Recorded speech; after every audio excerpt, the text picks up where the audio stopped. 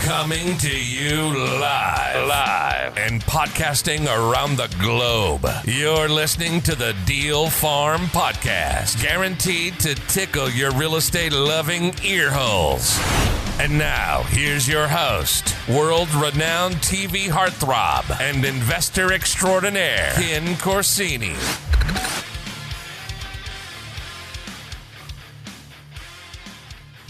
Hey, this is Ken Corsini with the Best Deal Ever Show, and on today's episode, I am joined by Nancy Wallace Laabs. Nancy, how are you doing? Hey, great, Ken. Thank you so much. I'm very excited to be on your show. Yeah, thrilled to have you here. So you're probably like us right now because you're in Dallas. We're in Atlanta experiencing like record temperatures right now. What about you? Oh my gosh. You know, today was the first day it actually got down. I think it's only going to be 80, supposed to have a little rain, but it has just been sweltering. Oh, right? It's been so hot. It's been every day this week in Atlanta. We have broken a heat record every day. Yeah. And it's like October. Yeah. It's like, we're in the 90s. What's going on? Exactly. I'm like ready for it to be over so much. It's been nuts. Well, hopefully that hasn't affected real estate for you. No, we're like Atlanta. Dallas is a hot market too. Very competitive. Yeah. Yes, I can imagine. You know, we obviously things cool off a little bit towards the end of the year, but right now I feel like, our agents at our brokerage are still just crushing it right now. What about you guys? Yep. No, we're doing well. And lots of, the higher end homes aren't selling. They're still selling, not as fast. Yep. My challenge more than anything is like finding all of those good deals, like every other real estate investor out there. Yep. So we're just pounding the pavements, taking advantage of those expired listings, that kind of thing. I noticed a couple of days ago, like over 800 for the day came up. So something's happening, right? You can feel it. Yeah, days on market in Atlanta for sure, especially if you're above, like entry level right now. It's just, their houses are sitting. It's kind of weird. Yeah. Yeah. So interesting market for sure. Now talk to us for a minute about kind of what your business model looks like. So we focus strictly on real estate investing. I have a boutique property management company. I don't do a lot of the traditional real estate because I feel there's a need for, I have a lot of realtor friends I get referrals from that they bring me houses they can't sell. They can't stick them on the MLS. They're hoarder homes. They're vacant. They need tons of repairs. Yep. So we have found a niche just for that. I'm doing in a couple of weeks, I'm doing the horror, the scary home to a group of realtors. They walk in and they don't know what to do with it. So, and then owner financing. We started doing some owner financing deals last year, and I love that because my model and what I'm passionate about is affordable housing. And there's like 51% of the people here in Dallas rent, not because they want to, but they can't, they're self-employed. They can't go get the traditional mortgages. So interesting. Now, just curious, in Texas, I'm assuming it's non-judicial foreclosure. Does that mean it's so you don't have to friendly? Yeah, exactly. Owner friendly. So you don't have to go through the whole court process to foreclose on something. Well, you do. I mean, fortunately, we put everybody through an RMLO process, and so I have not, knock on wood, had to do that. But our foreclosure laws are very friendly, as opposed to maybe New York or Florida. Right. You can get within 6 months, offer cash for keys. Yep. So I think I would be very hesitant to buy an owner finance property in Florida because I've heard it takes like 3 years and tens of thousands of dollars to get them out. So exactly, yeah. Florida's judicial, and you just figure Texas, it's probably going to be landlord friendly. Yeah, you know friendly. What they say, don't mess with Texas. Yeah, exactly. It's fairly red, so that makes sense. So, how long have you been in business? So, coming up like a little over 15 years. We lived in the Phoenix area, and when the housing market was going insane there, my husband and I just quit we weren't in real estate at the time. We just said, hey, look how much money we can make off of our house. And we'd lived in it for about 8 years. So we literally quit our jobs, took a leap of faith, and moved here to Texas. Wow. And you landed right there in Dallas-Fort Worth. Yep. And we just, we're both from the Midwest, and we liked Texas. It has the great climate, good schools. Yeah. And that's how we started our real estate career. Because after that, I was like, dang, this is great. So, and have not looked back. I mean, it was scary, but from the start to finish, we put our house on the market. We knew it would sell right away, and it did, multiple offers. Within 3 weeks, we sold, moved to Texas. Well, 15 years ago, then you got out of Phoenix in the nick of time, it sounds like. The very next month. boom, it started to tank. Wow. Very next day. Wow. Yeah. And again, I want to say that was a leap of faith because I didn't know anything. I just, I was kind of stupid greedy because I was like, dang, look how much we saw how houses were flipping in our, and we just lived in a regular house. We started looking for another house to move to actually. And you could, for what we already had, we had a 4-bedroom, 2.5-story home.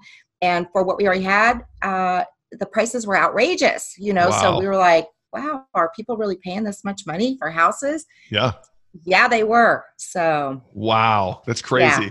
Well, in Texas, obviously in the last 15 years, Texas has been an amazing place in terms of real estate. Yeah. So when we got here, they had not quite recovered yet. So we were able to buy rental properties that we still have to this day at most of our rental portfolio has doubled in appreciation over the last, 10, 13 years. Wow. It's crazy. Yeah. Yay. Yeah. But you know what else I inherited with that is huge property taxes because we don't have state income tax here. Yeah. We have property taxes. And so you really have to, especially if we're not buying rentals right now because it's hard to make them cash positive because the market has gone up so crazy. Yep. And the property taxes, it's almost impossible. Rents have gone up, but we're starting to see kind of a stabilization of the rents, not so high, but there was a 3-bedroom, 2-bath house that, 10 years ago I was renting for $1,000 and today I'm renting it for $1,800. Holy cow. So your rents have really, we've seen slight increases in rent, but nothing like that in Atlanta. Yeah. And that's it depends on the area, not all areas. The particular house I was talking to, it's landlocked in Plano, Texas. Okay. And Plano has great schools. We happen to have a couple rental properties in that neighborhood that we bought. And I remember we bought them when they were really cheap to buy and they were easy to cash flow. We bought a house in another area of Collin County for like $62,000. Today that house is worth $230,000. Man, crazy. Right. And but here's the thing, I've had the same tenant in there for about 7 years. So when they first go in, they're at one rate. So some of our tenants that have been longtime tenants, we've had to basically kick them out, redo because they can't afford the higher rent. Yeah, right. You got at some point. It's a trade-off. Yeah, it is. But then I also inherited huge property taxes. Huge. Yeah. So you kind of have to rethink. Yeah. So right now we're not buying any rentals. So. Gotcha. So you do a lot of fix and flip, is that right? What does that sort of business look like for you? What sort of volume are you guys doing? We haven't done as many this year because of the contractors. So contractors are hard to keep around. So after Harvey in Houston, a couple years ago, we just saw all of the contractors headed over to Houston because they got work and there was a lot of work. Yep. So, all contractors have a shelf life. Now, I feel a little fortunate since my property management company, I have had vendors for a really long time, but it's hard to keep them focused. And so a lot of my investor friends are struggling with contractors right now, getting good ones, getting ones that show up and things like that. So it's amazing how a hurricane or a disaster will suck all of the labor from like a state or two over into kind of that zone. Well, and then you've also had the increase in supplies, That's concrete, drywall. Everything has gone up. So because of our market, what we've shifted to more of is the owner financing, because you can actually buy a home and you don't have to do we make sure the major systems work, foundation, roof and all that. Yep. But you don't have to go in there and put granite countertops. And, That's true. We've sold houses, we didn't do anything to except clean them out. Yep. So you have a little bit more flexibility. You have to keep them. It's a little bit more strategic. And that's worked great. That's been a really good model. So I think in real estate investing, you kind of have to go with the flow. You can't, if my model was just flip, I probably wouldn't have even time to do this because I got to be running around, checking the contractors. So this year, even I had problems with contractors that I've never had before. So wow. Yeah. Well, in an up market, there's a lot of activity, especially if there's a hurricane zone. It's hard to keep a good contractor. Well, and here's another little thing. We have a lot of newbie investors, and so if you can't blame these guys if somebody else is going to pay them, $2,000 or $3,000 more than what you're going to pay them because you know more what you're doing. Those guys are going for the money. Absolutely. So unfortunately, so it just. rather than dealing with the headache, I said, hey, owner finance, I have a small crew that can help me with those houses, and we can turn them very fast. Yeah, because it doesn't need a lot of work. It's Yeah. funny. I was literally right before we jumped on this. We're looking at entertaining an offer right now for seller financing, not because we want to keep the paper, which most people do, but because it was just an extra tool in our tool bag. It was a house that's sitting. It's not selling. We're like, we got to get this thing off the books. Let's offer seller financing. Well, as soon as we do that, guess what? The phone calls start coming in. Yeah. And you know what? We've kept all of our paper so far. And when you start, I think as you're a real estate investor, you start learning, like you say, all the tools in your tool belt, what you can do here, what you can do there. And there's so many more strategies that go along with owner financing. So we're getting ready to sell our first note, but we also had to learn how to structure the note so that you keep a small portion of it and you sell the other part, pay off, so there's, and that's exciting because I love learning new things and like, oh, wow, you can make money doing this and you can do that. And as the market shifts, I think as real estate investors, we have to shift too with it. And we have to find that right tool to pull out so that, we're still doing what we love to do, buying houses, making homes great again for people and that kind of thing. So you are 100% right. And I think any investor that's in the space right now needs to be prepared to adapt because the market is shifting right underneath us. Yes. Great way of putting it. So now in your last 15 years there in Dallas, Fort Worth, is there one deal in particular that stands out as your best deal ever? Oh my gosh. Yes. And it's my best deal ever because of the return on my investment. So I have talked a little bit about this in some other avenues, but we're a small shop. I'm not, bigger pockets and all these other, it's just us three. Hey, you're on Bigger Pockets now. You're there now. You made it. Well, yay. But as far as a marketing budget, right? Yeah, right. So we mail to distressed owners, landlords, out-of-state owners or whatever. So I'm just going to show your audience this very homemade card. Nice. I had it printed up. I purchased a list and did a mailing. And what list did you buy, just out of curiosity? So we bought the out-of-state owner list. Good. And then we target, different zip codes. So this happened to be in Fort Worth. So this guy called me and he said, I got your card in the mail and, I have this house. And so generally I start asking them, well, tell me a little bit about the house. So it turns out it had been in his family for 40 some years. Oh my goodness. He actually grew up in the house and it was just a 2-bedroom, 1-bath, little tiny house over in the historic district of Fort Worth. Okay. So we talked a little more and he told me about his family because who do people do business with? They do business with people they like, know, and trust. Yep. So my thing is always to kind of, start bonding, in those few first minutes of the phone call. Yep. So, I found out all about his family, all about his parents, and we hadn't even really talked about the house yet. So what he told me was that I wasn't the only investor that had contacted him. He traveled a lot and he got this card and his wife called him up and said, you got this card in this mail and it's time to do something with that house. That's why he called. So it was just time. It wasn't the first one. Right. So we had a conversation for about 20 minutes. And since I'm a real estate broker, I did my due diligence, called him back, and I made him an offer over the phone of $10,000. Holy Sight unseen in the property. How long ago was this? A year and a half ago. Yeah. It was like maybe like a year and not this past March, but the March before. Okay. And he said, okay. So I sent him the contract and, electronically, and he signed it, got it back. We opened title and we found out that he had a few liens from the city in regards to, the grass hadn't been mowed. I mean, his property taxes were all paid. So we closed, went to the property, and I also had found out during this process that the city of Fort Worth was getting ready to tear this house down. So I called the city and said, hey, I'm getting ready to buy this. And at the time, I wasn't really sure what I was going to do with it. Was I going to flip it? I wasn't sure. Yeah.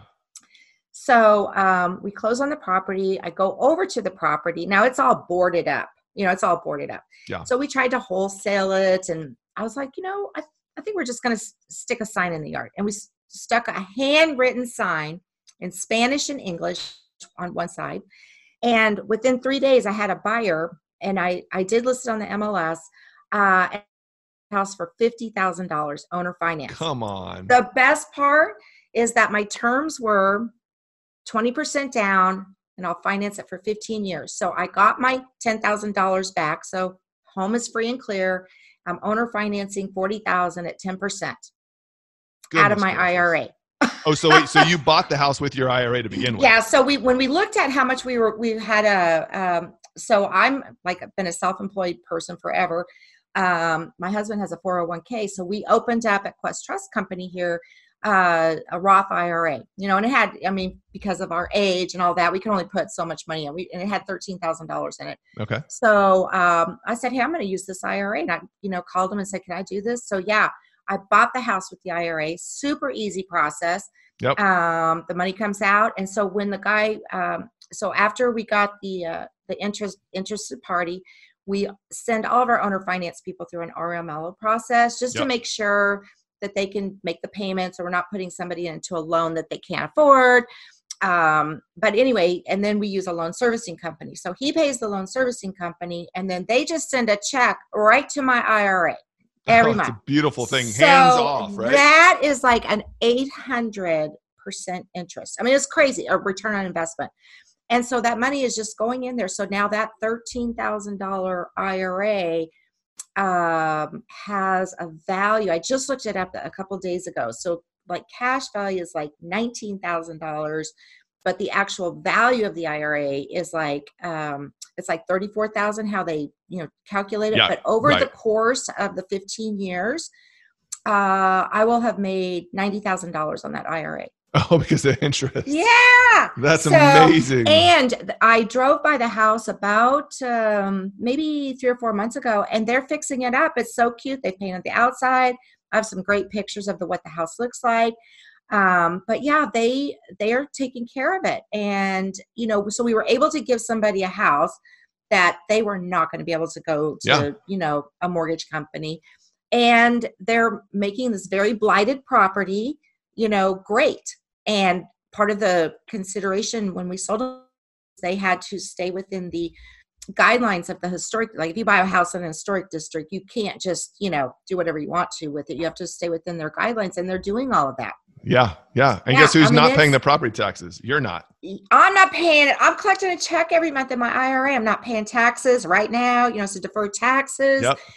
And the other thing was I learned so much in this transaction. So first of all, you go to listen to podcasts, go to seminars, and you hear about people buying, using their IRA funds to buy real estate. Sure. And I thought, well, you know what? This is a good price point to try this at. And we didn't spend, the other thing is I didn't do a thing to the house, a thing. I took a broom and I cleaned it out. But actually, for as old as the house was, it had been, there were no leaks, it was all boarded up, but it was dry. There was no rot from water and that kind of thing. It needed everything, electrical. It didn't have AC. I think that year that the house was built was 1940 something. But still, to find a $10,000 house in Dallas-Fort Worth a year ago just seems crazy to me. Yeah. So, yeah. They're actually out there, but you know what happened then? So when you do owner financing, you should always, I'm a realtor, so I can put it on the MLS, but you always put it on the MLS. So if you have to hire a realtor, you should do this, because guess what I did in that neighborhood? I just raised the comps in that neighborhood. That's true. You're right. Because there were for $50,000. Exactly, because there were other lots. So guess what? Then I start getting phone calls from wholesalers that have vacant lots over there for $25,000, $30,000. I'm like, yeah, no. Yeah. So, but they're out there. Yeah, that one was, and to buy it sight unseen. I figured for $10,000, that was unheard of even for me. Yeah. And I'm used to buying houses around the 100,000. Yeah. Right. So I didn't even think twice. And, it kind of goes to show, like, just make the offer, because you don't know.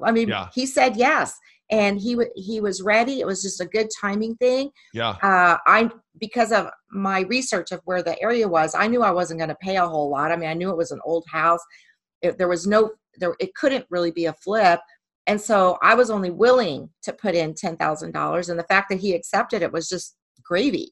and you got that back. You got the $10,000 back in the down payment. You got it back. So I'm not out anything. And guess what?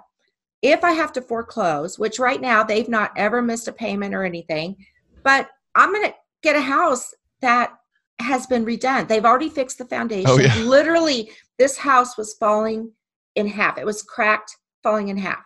And they've already fixed that. They've put a nice little fence around it.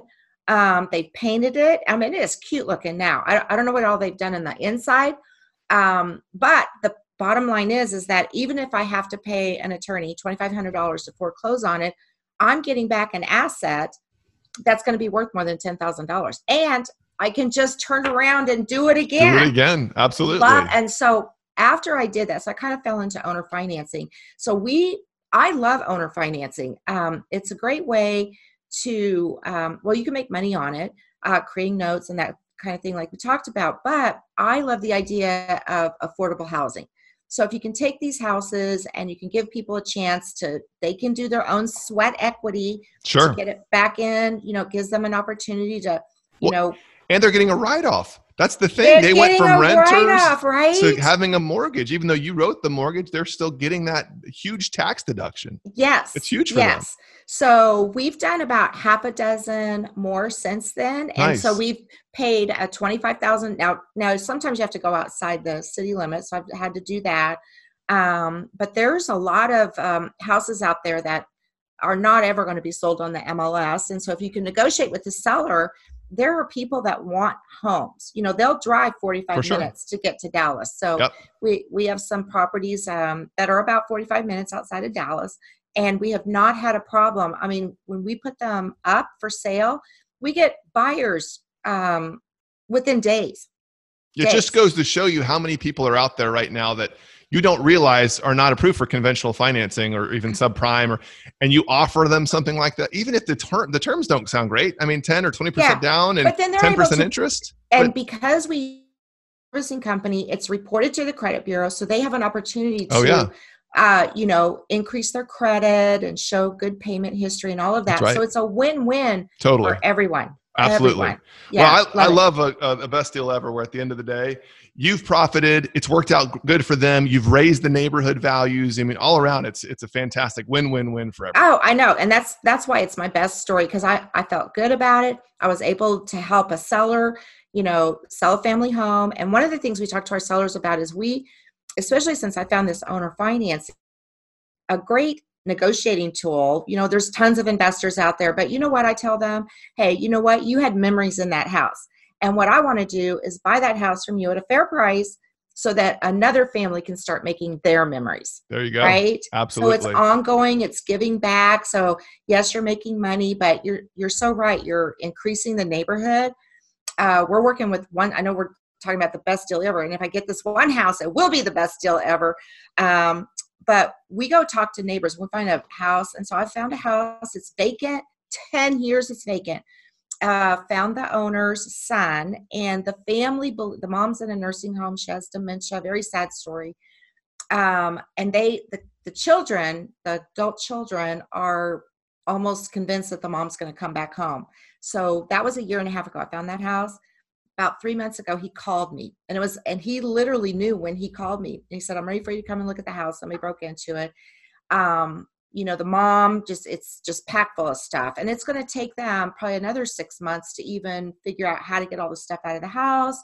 But when you find those kinds of homes, people are very attached, not only to the home, but to the things in the home. And it takes them a while. You can't force them, and be in a hurry. Investor, you just kind of have to build that rapport with them. Yeah, absolutely. That is the trick, honestly, on the acquisition side. It's like you said, people sell to people that they know, like, and trust. It's all about rapport building at the beginning. And that's really what you can attribute, probably the reason you got this house for $10,000. You built a rapport right there at the very beginning. He had other offers. Other people had looked at it. And look what you turned it into. And it's not like, I have this, exciting piece of marketing material here. Right. But our message was basically, we're a husband and wife team, and we buy houses here. So that's what we tell people. Yeah, that's awesome. I think they like that. Yeah, absolutely. Nancy, this was such a good best deal ever. I love the fact that it was an owner finance, and it was a postcard deal, and that you made infinite returns on this. It's an infinite return, because you got your money back, and then everything you've gotten since then is an infinite return, which is fantastic. Exactly. I love those types of deals. I love it. That's cool. Very cool. Well, thanks so much for being with us, Nancy. We appreciate it. Thanks, Ken. Appreciate it. Have a great day. You too. Talk soon.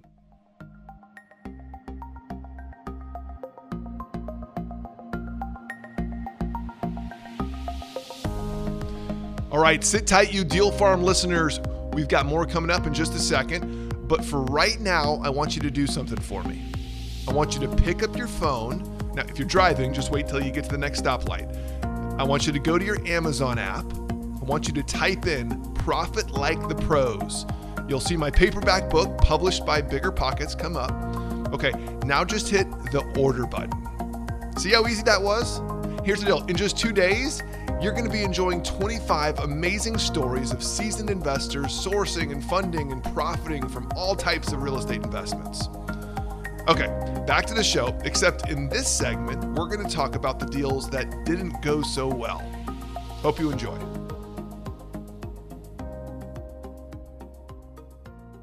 Okay, Nancy, let's hear it. Talk to me about your worst deal ever.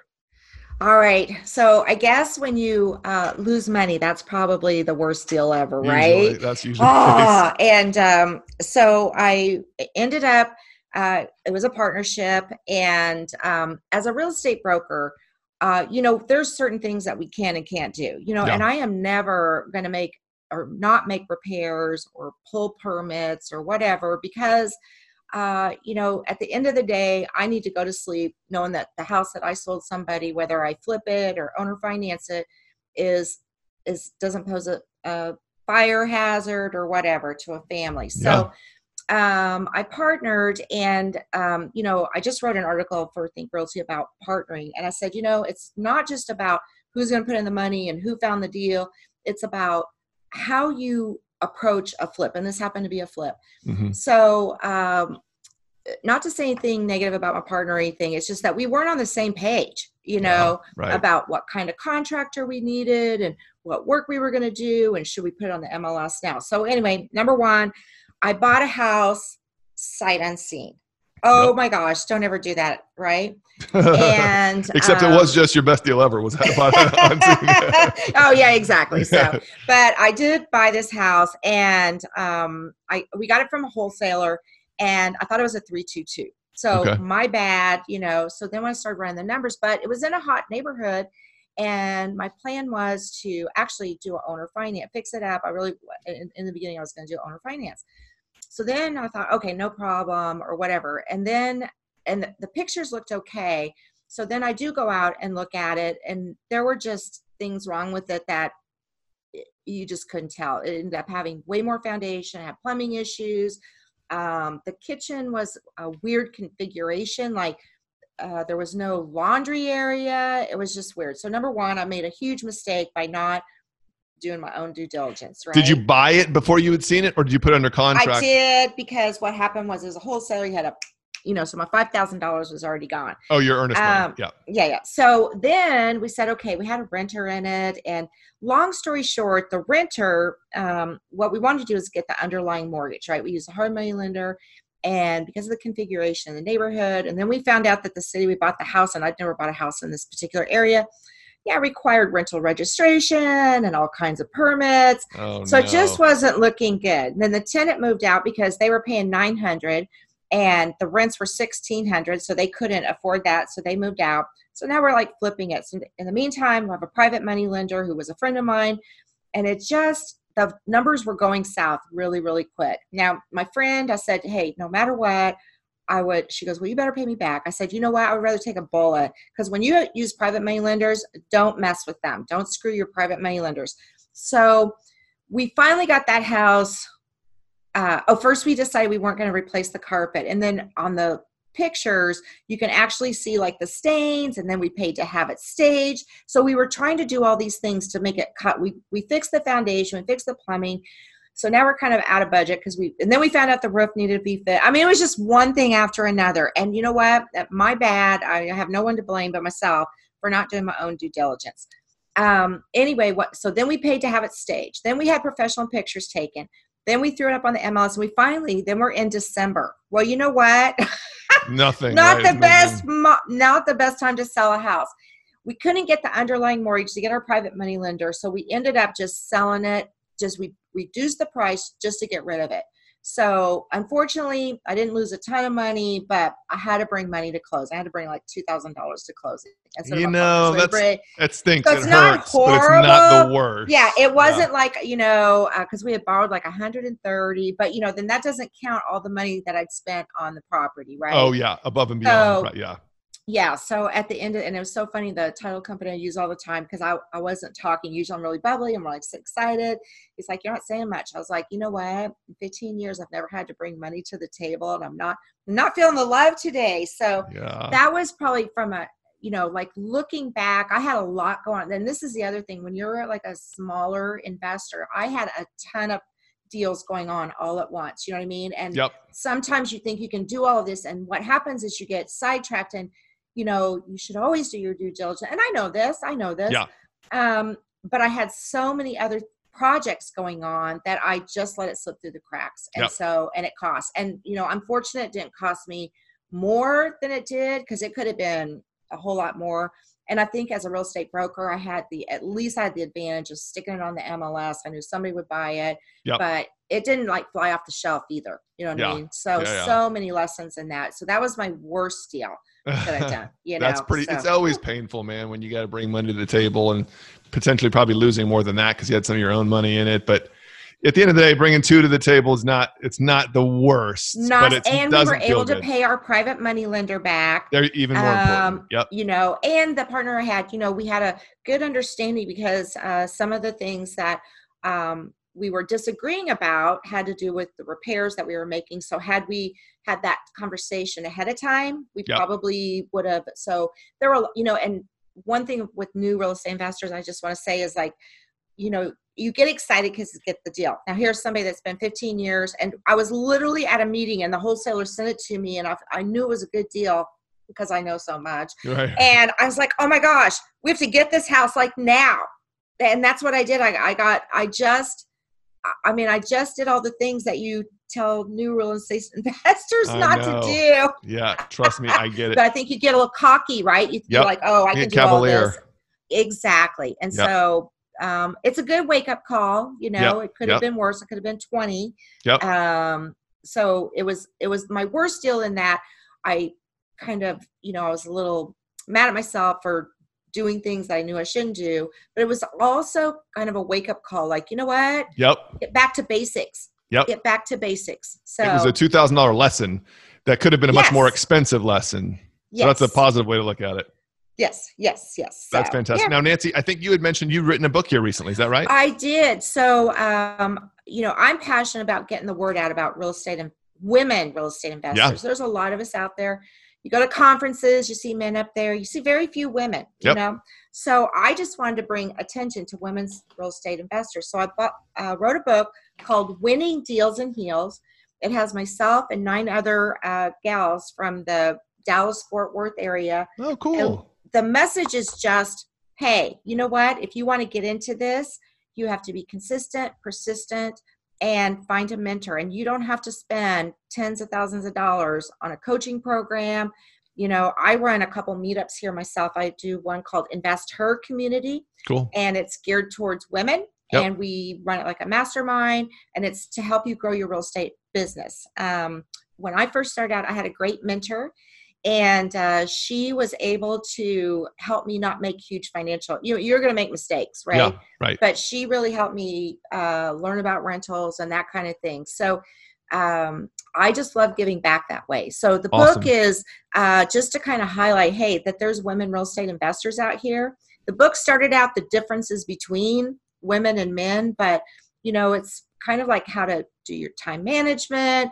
And, it's not all about HGTV. It's but about, not that there's anything wrong with HGTV. Yeah. It's just that, if you're, I meet a lot of gals that they love to design. Well, designing's not really flipping. You're exactly right. And if you over design, you start losing money. Exactly. Yeah. So it was just a way for me to get the word out about, hey, if you're a woman and you want to get into this business, go for it.